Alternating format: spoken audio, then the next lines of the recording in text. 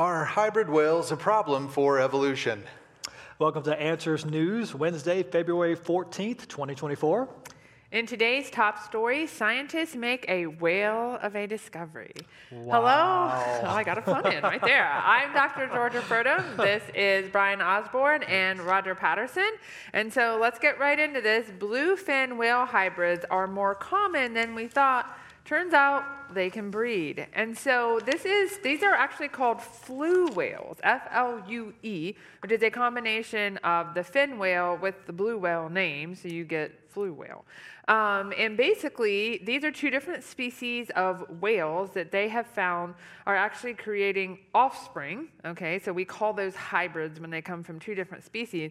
And they're both different species of baleen whales. And for evolutionists, this is kind of surprising because in their evolutionary timeline, so to speak, these whales separated from each other 8.35 million, it's very exact, 8.35 million years ago. And so they should be so different by now that they can't mate, yet that's exactly what we're finding out. Yeah, and in the biblical time scale, this is no problem. We think of the different types of whales, probably all part of the same created kind. It might be that the toothed whales and the baleen whales are different groups in different created kinds. There's a bit of differentiation there that might separate them. But we think of the hallmark of being inside of a created kind as being able to interbreed. We look back to Genesis 1, God created the plants with the seed in them to reproduce after their kind. That same basic language is given for the animals, so we can infer that's the same hallmark for those, and that's what we see here with these baleen whales. They can actually interbreed, so we have that strong, solid evidence that these are part of the same created kind. So it's no surprise for us because God created whales. These baleen whales are in the same created kind. They'd be able to interbreed, so here we have them mating. Now what's kind of surprising is oftentimes when we see these hybrids, they're not able to produce fertile offspring. But we do see that occasionally. So if you've heard that in school, that when things hybridize, they can't reproduce offspring that are fertile, that's not true. It's the general rule. But when we see a mule produced from a horse and a donkey, they're generally not fertile. But here, some of these offspring are fertile. So this is just an example of God's created kinds able to speciate, form different species, but then come back together and have offspring. So in a nutshell, what we learned from this article is that whales breed with whales and they make whales. Wow. That is a lot of whales, all right? And actually, I do show some concern about the fact that as the blue whales interbreed with these fin whales, that maybe we're losing the variation for the blue whales and they're being lost into these new breeds. Maybe the blue whales would disappear, and they're seeing that as a problem. But of course, we were talking about earlier, in the evolutionary worldview, if we do lose the variation of the blue whale in favor of this different breed, why would that matter? This would just be selection in process, evolution happening. But they seem pretty concerned about it. Yeah, but it's arbitrary within that naturalistic, that evolutionary worldview. Why would it matter? We're just seeing this selection process. They'd say, well, humans have impacted that, but aren't humans just part of that process as well? Aren't we affecting things just like other animals would? We're just highly evolved animals. One animal impacting another. So it's an arbitrary claim to say that this shouldn't be happening and we should protect these. Now, we have a reason to do that because in the Bible, God called us to be stewards over creation. And we should be watching over these animals and caring for them. Now, not to the detriment of humanity. Humans are God's pinnacle of creation. But God's given us animals to care for and we should steward them. But from the evolutionary perspective, why even really worry about these animals? And why would it matter that one population is being merged with another? And sometimes hybrids even have more vigor. So maybe these fin whales mating with the blue whales, it's going to produce a better species that'll be able to survive better in the future. That's right. We see that, and it may be that it's some adaptation. In other words, there's something in the environment that may be causing this to happen, causing them to select more to do this. I visited the Galapagos quite a few years ago now, but they said that even saying there, certain species of finches will start to mate with one another and produce hybrids right before they have El Nino events. And so it's because the hybrids are actually more vigorous and able to withstand the changes that are coming. And that's kind of cool. Like, I mean, that they kind of sense, so to speak. God has kind of designed that in them to be able to, to survive in a fallen world. And so maybe there's something like that going on here. We don't know. But it's kind of neat to see that happening and very easy to explain within a biblical worldview. That's right. All right, founder of the first pediatric gender clinic in the U.S. fears providers are rushing gender transitions. Can we talk about wells? Yeah. No. So this is refreshing to hear in the sense that even the person who founded, this was at Boston Children's Hospital, and the woman that did this was Laura Edwards Leeper, and so she was the first one to do this. But she's even saying, whoa, wait a minute, we're rushing into this too much to do this to these children. They really need to go through a law of evaluation and really find out if, now, I'm not, this woman is 100% for gender transitions, okay, which I don't agree with. But at least she's saying, wait a minute, I think we need to take a step back and we need to think about this and really decide if this is in the best interest of these children or not. Yeah, and the people that she worked especially with decades ago were older individuals. And as we think about how the pace of the changes in the way we view human sexuality in the West have happened, we go back 20, 30, 40 years ago, people that she was working with before had not grown up with this idea as children. They came to this later in life, and she worked with them later in life. Now, we're not saying that these things are right, of course, but from her perspective, she's looking back at how the culture has changed, and she sees back then this timeline of how things were progressing very slowly, and now things are accelerating, and children from a very young age are being coached into these things, and she recognizes the dangers that are there and how it's quite a different environment from when she was promoting these things decades ago, and she's raising some alarms, and rightly so.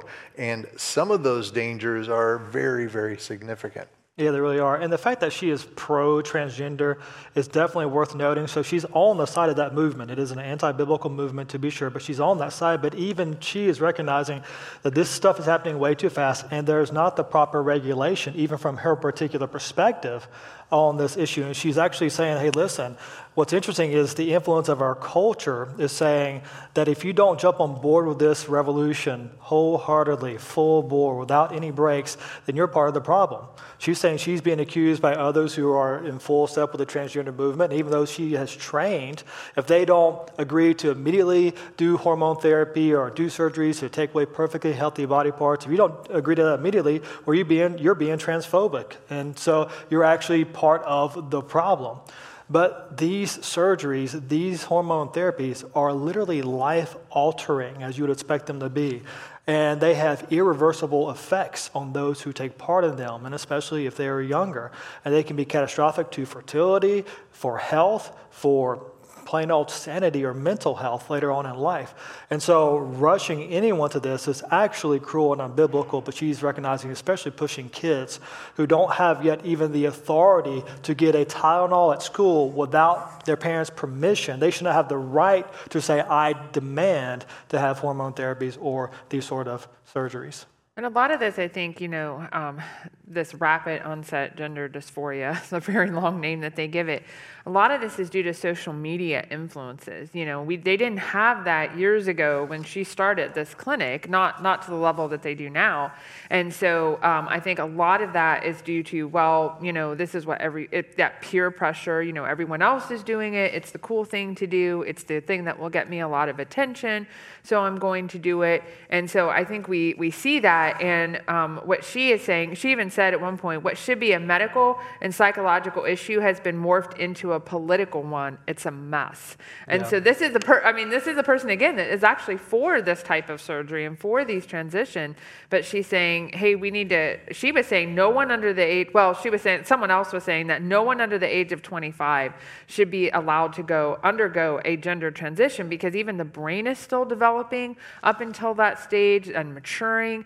And we need to make sure that it's not transient and it's, what they're feeling, and that it's a real thing. Because when you think about it, when you're going through puberty, there's a lot of changes, right? And a lot of figuring things out, who you are and who, as Christians especially, should be figuring out who God designed you to be, right? He made you a male or a female for a reason, and how to live that out. And so not rushing, and again, regardless, we would say it's wrong, but not rushing into these types of decisions that are forever decisions. Yeah, and we can see from the secular perspective how they would want to try to create these things that are going to bring them comfort.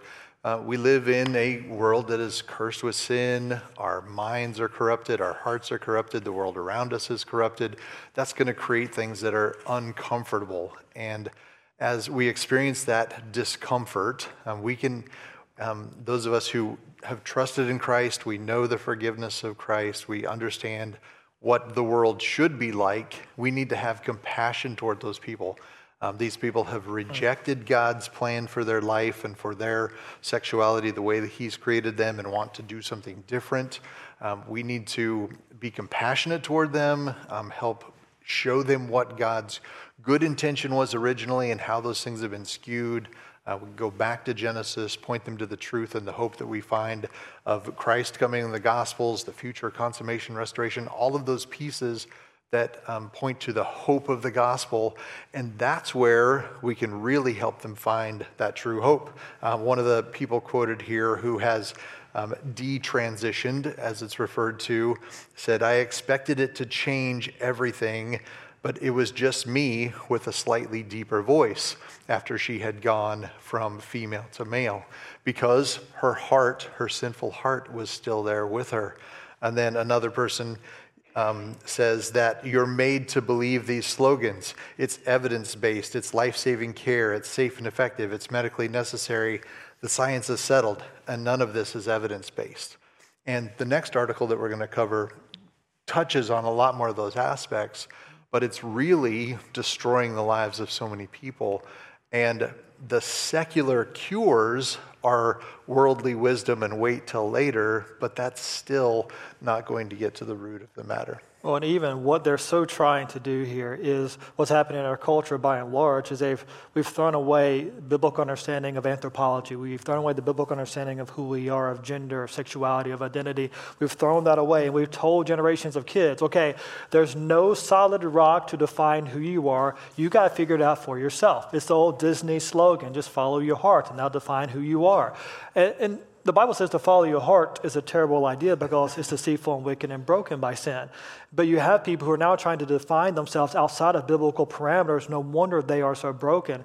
And I've said before, and I'll say it again, kind of echoing what you just said, Roger, I believe the church, Christians, will have such an incredible opportunity to minister to so many people who are hurt and broken by this whole movement, that we can share the truth of them of who they are, where their identity is actually found, and to share their need for a Savior, because our foundational identity in every person is we're made in God's image, Genesis 1.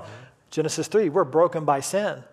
And then we need to be saved through the last Adam, Jesus Christ. And so that's the foundational identity of every person in salvation they're really looking for. And we'll have an incredible opportunity to help them with that.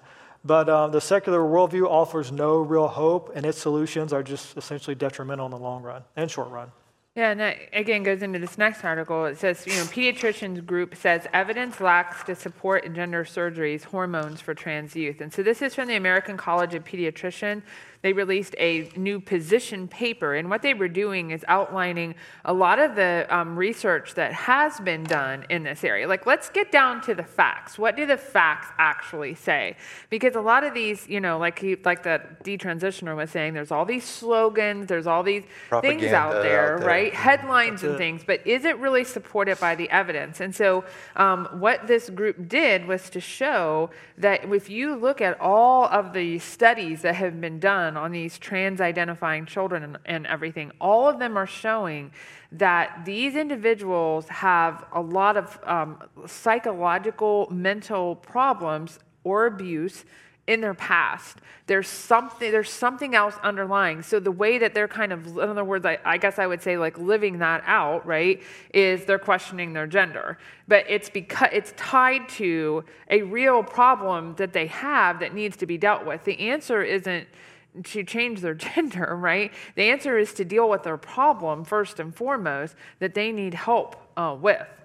Yeah, so this article here identifies depression, anxiety, autism, other things that are going on in the lives of these individuals that are then causing them to look for a way to deal with those issues.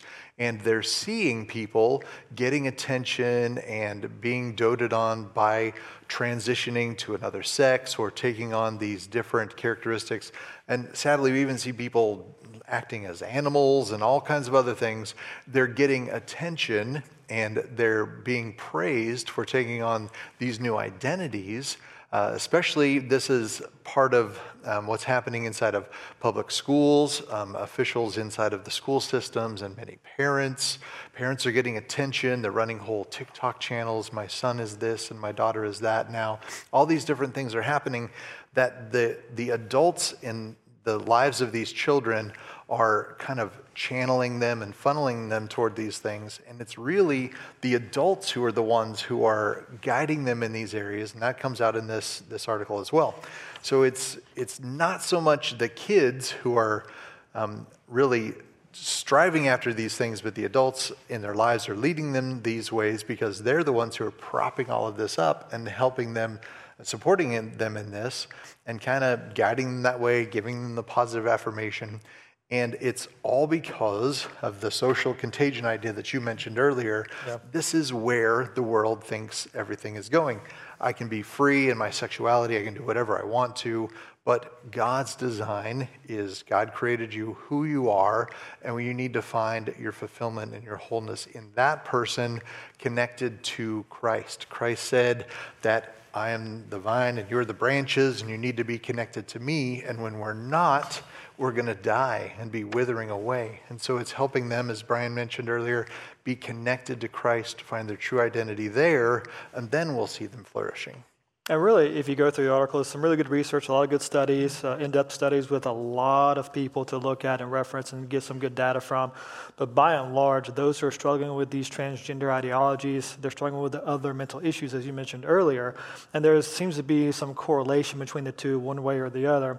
And then one of the most important things we noted as we were talking about this before coming on the show is that they noted that the rate of suicide attempts among trans-identified youth is not different from that experienced by individuals who have experienced bullying or who identify as LGBT. But Brian, I hear that all the time, that if I don't support them and affirm them, it's just not true. And what a bludgeoning tool that is. You will tell a parent, hey, listen, your daughter thinks that she's a boy. If you don't let her transition, she's going to kill herself. You want to be responsible for killing your daughter?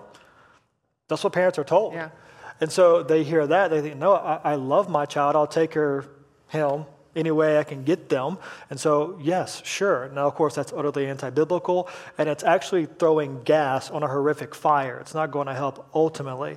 But you see how people can be so easily bullied. Yes. But what the stats show is that's not the case at all. There is no difference. And as a matter of fact, if you take into consideration all the other mental health issues, it may increase those rates. Well, yeah, it says they said there's a very low certainty about the effects of puberty blockers on suicidal ideation. In other words, even giving them puberty blockers isn't helping them. Like, they're still considering these things. And they said there's no long-term evidence that current gender-affirming medication and surgical protocols benefit their mental well-being.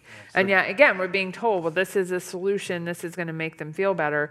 But over and over, just like you're talking about some of the detransitioners, that's not what we're hearing, right? From people who have been through this, who grow up a little bit more and say, oh, that was just a phase, you know? And I've said for a long time, this is the largest medical experimentation being done on children that is sanctioned by both the government, doctors, as well as parents. And that is just sad. And we are going to really see, I think, a lot of backlash. We're already seeing it. We're going to continue to see more.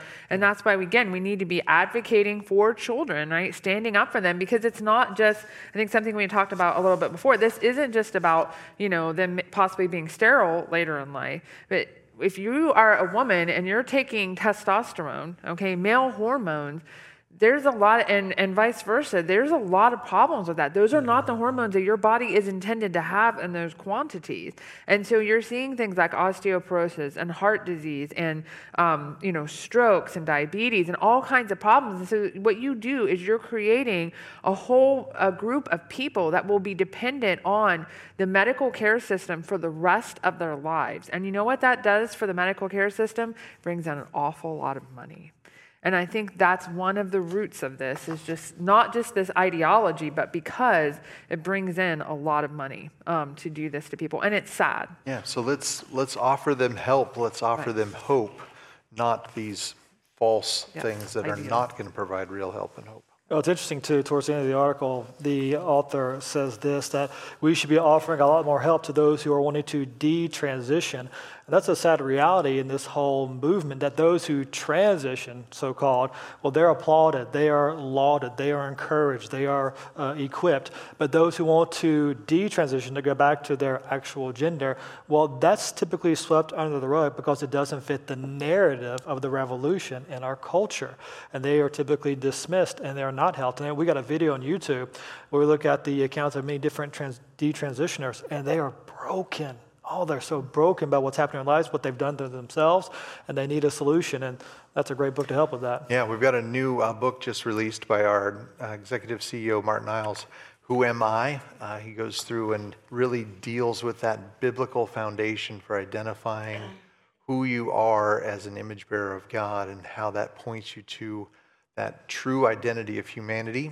Be a great resource, especially for the younger generation dealing with these things. So really recommend you pick up this copy of this book, great equipping book for the church. All right, so we're going back to fish. Back to fish. A lot of fish today for some reason. All right, an ancient Australian air-breathing fish from 380 million years ago. All right, so this is something called a lobe-finned fish. All right, so it's different from most fish, or what we consider the ray-finned fish, okay, which is what you normally think of when you think of a fish.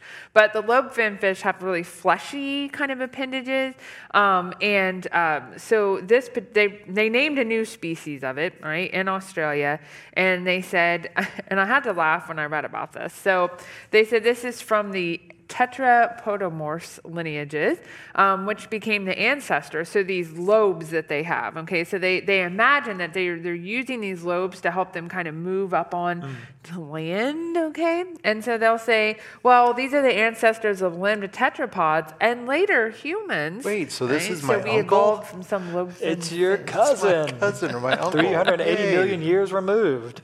And so obviously, if that's the case, then when we see lobed-finned fish today, they are kind of walking around. No, that's not what they use those structures for at all. They can kind of do that, but they're not supporting structures. They don't have bones that go in and connect up into the rest of their body. They just use them for fins. And in fact, one of these, the famous one, the coelacanth, they thought they would find them doing this inside. And no, that's not what happens at all. You think of lungfish in Africa and things like this today. They don't do that. So when I've seen videos of this. We watch these animations. They do these little frame. This is this step and this is this step. But that's all it is. It's a story that the evolutionists tell.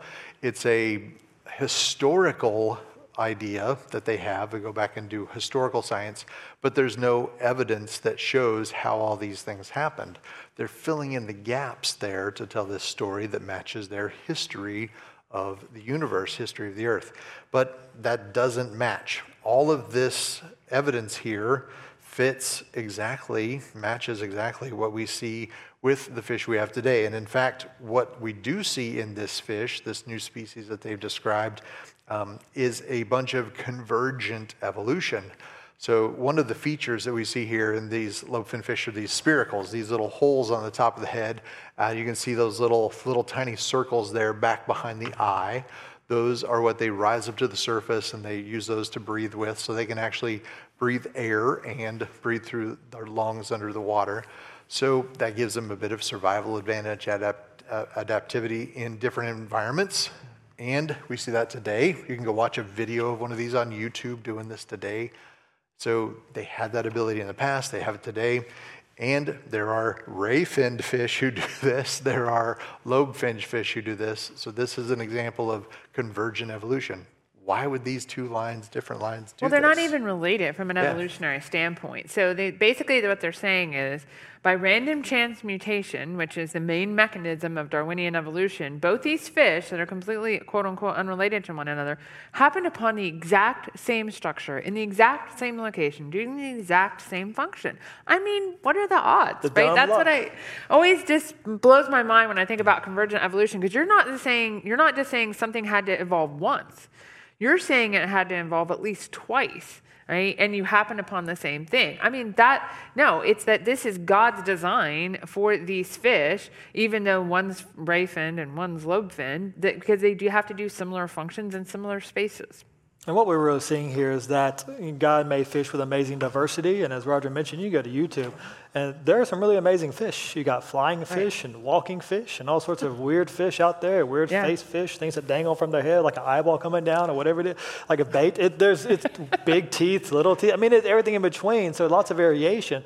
But those are just displays of God's creative ingenuity in his creation. And fish make fish is what's happening here.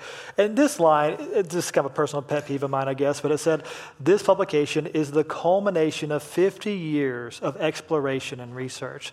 So they've researched for 50 years and concluded fish make variations of fish. Wow. And I'm not trying to be derogatory, because there is some, of course, value in looking at these variations, no doubt about that. My point is, they are wasting so much time, effort, and intellect because of their wrong worldview that leads them down the wrong path in the wrong study. If they reorient it rightly within a biblical framework, it would be so much more helpful to them in human flourishing and fish flourishing. All right. Is that such a thing? Fish flourishing? I don't know. So now we're going from fish to dinosaurs. Well, and craters.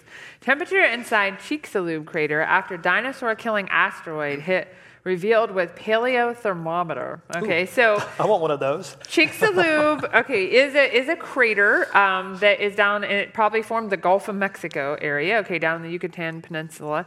And so this is a real thing. So from a biblical creation worldview, we would say that this happened sometime during the flood because of where we find it, basically. And it was caused by a rock that was probably about 7.5 miles wide, which That's is a big one. huge when you think about it. Hitting the crater itself is 125 miles wide, and we're talking massive. The amount of stuff that would have been blasted into the atmosphere, they estimate to be 12,000 cubic miles of debris. If you compare that to Mount Fuji, which is a pretty active, volcanic eruption that's occurred, that was 24 cubic miles. This is 12,000 cubic miles. So this is a lot of stuff. This was a major catastrophe, a cratering effect, impact that occurred during the flood. And so what their view, though, is that this occurred 66 million years ago rather than about 4,500 years ago during the flood. And what they're trying to do is look at the different layers that are kind of formed as a result of this particular impact and what happened afterwards, and try to guesstimate their temperature. Yeah, so what happens when these cratering events happen, there's so much heat that it deforms and metamorphoses the rock layers around it. And one of the ways they're supposedly using this thermometer, now you can't go buy one of those, Brian, sorry. It's probably too expensive anyway. They would drill down to the rock and sample the rock layers around there. The rock around it is all ejected, and you can't sample that. But the rock layers below it, they sampled that and look at the isotopic ratios of carbon and oxygen that form the carbonates underneath of that. And they know, based on current levels and current formation of carbonates, how much of certain isotopes to expect in these different temperature ranges. And so they've estimated that the temperature would have been around 330 degrees Celsius or 625 Fahrenheit at the certain range underneath of here where these carbonates formed. And so they've done these estimates. It's probably fairly good science to estimate these things as far as observational science in the present being interpreted back into the past. Not a bad claim, but then they go on to talk about this impact that killed the dinosaurs, and that's the conjecture that leads into the worldview with the old Earth ideas, and then all the carbonates that would have been released into the atmosphere, converted into carbon dioxide, that would have caused global warming and killed off everything, all those things that go into it, and that's where the time frames come into play. Yeah, it's also interesting they said this, and the research also suggests that the asteroid impact didn't release as much carbon dioxide as previously thought, which could change the way scientists look at the mass extinction event that followed. Changing it again, yeah. And I made a note here, evolution or evolutionists are always evolving, and their story is always evolving because it is always changing with new data. And it's interesting, the very last line of the article says this: so knowing in detail how these processes work is crucial for us to understand the history of our planet and the history of our species. And I would say what is crucial to understanding our history is a reliable eyewitness account who's recorded the event for us so we know what happened and then understand the Where world in today. the world would we come up with something like that? We have one in God's Word. Oh, right? the Which Bible. they reject, so wrong assumptions, wrong conclusions. All right, so to finish up our time here, we have a resource that we want to just briefly tell you about. It's how many animals, sorry, can't read the time. How many animals were on the ark? And this is a great book. We talked a little bit about the animal kind. If you want to find out more about the animal kinds and how, all the species that we have today come from those animal kind that were either in the ocean and in the waters, when the flood occurred, or that were on the ark. And how can we get that speciation, that variation, but still not evolution from one kind of animal to another? So it's a great lay-level book that will help you understand that more. We also have a brand new curriculum called Mrs. C and Me, A Journey Through the 7 Seas of History. So if you're looking for a curriculum for younger children, maybe preschool or kindergarten up through about 2nd grade, these have videos associated with them, as well as lots of really fun activities, crafts, games, snacks, and everything to really help them through as you walk through the museum. You see the 7 seas of history beginning in Genesis, going all the way to Revelation, and really how to help kids understand the foundational importance of Genesis to biblical authority, to the gospel message, and all of those things kind of tied into one. And then we also have a great magazine. We actually have 2 magazines. We have Answers Magazine, and then we have Kids Answers, which is a separate magazine that's just for children. And so if you order Answers Magazine, you will get the kids' answers with it, which is really, really great. And so something for you as an adult, something for your kids. It has lots of activities and fun things to do in it. We're looking at science and culture from a biblical worldview. We also have the availability to get the Kids' Answers Magazine by itself, because what kid doesn't like to get mail, right? And so this comes 4 times a year. It's a lot of fun for them. So you can get a subscription to Answers Magazine or just the Kids' Answers. We encourage you to check that out. Grandkids or nieces and nephews, you want to send that to? Great. And I hear there's this crazy scientist guy who has a feature in there every year. There is. Yeah, so Mr. P here, he has a show on Answers TV called Unlocking Science, and he also has an article in the Kids Answers magazine that kind of helps you do some fun science experiments. So we hope that you'll check that out. We are out of time for today, so we'll see you back here next Wednesday. See you guys.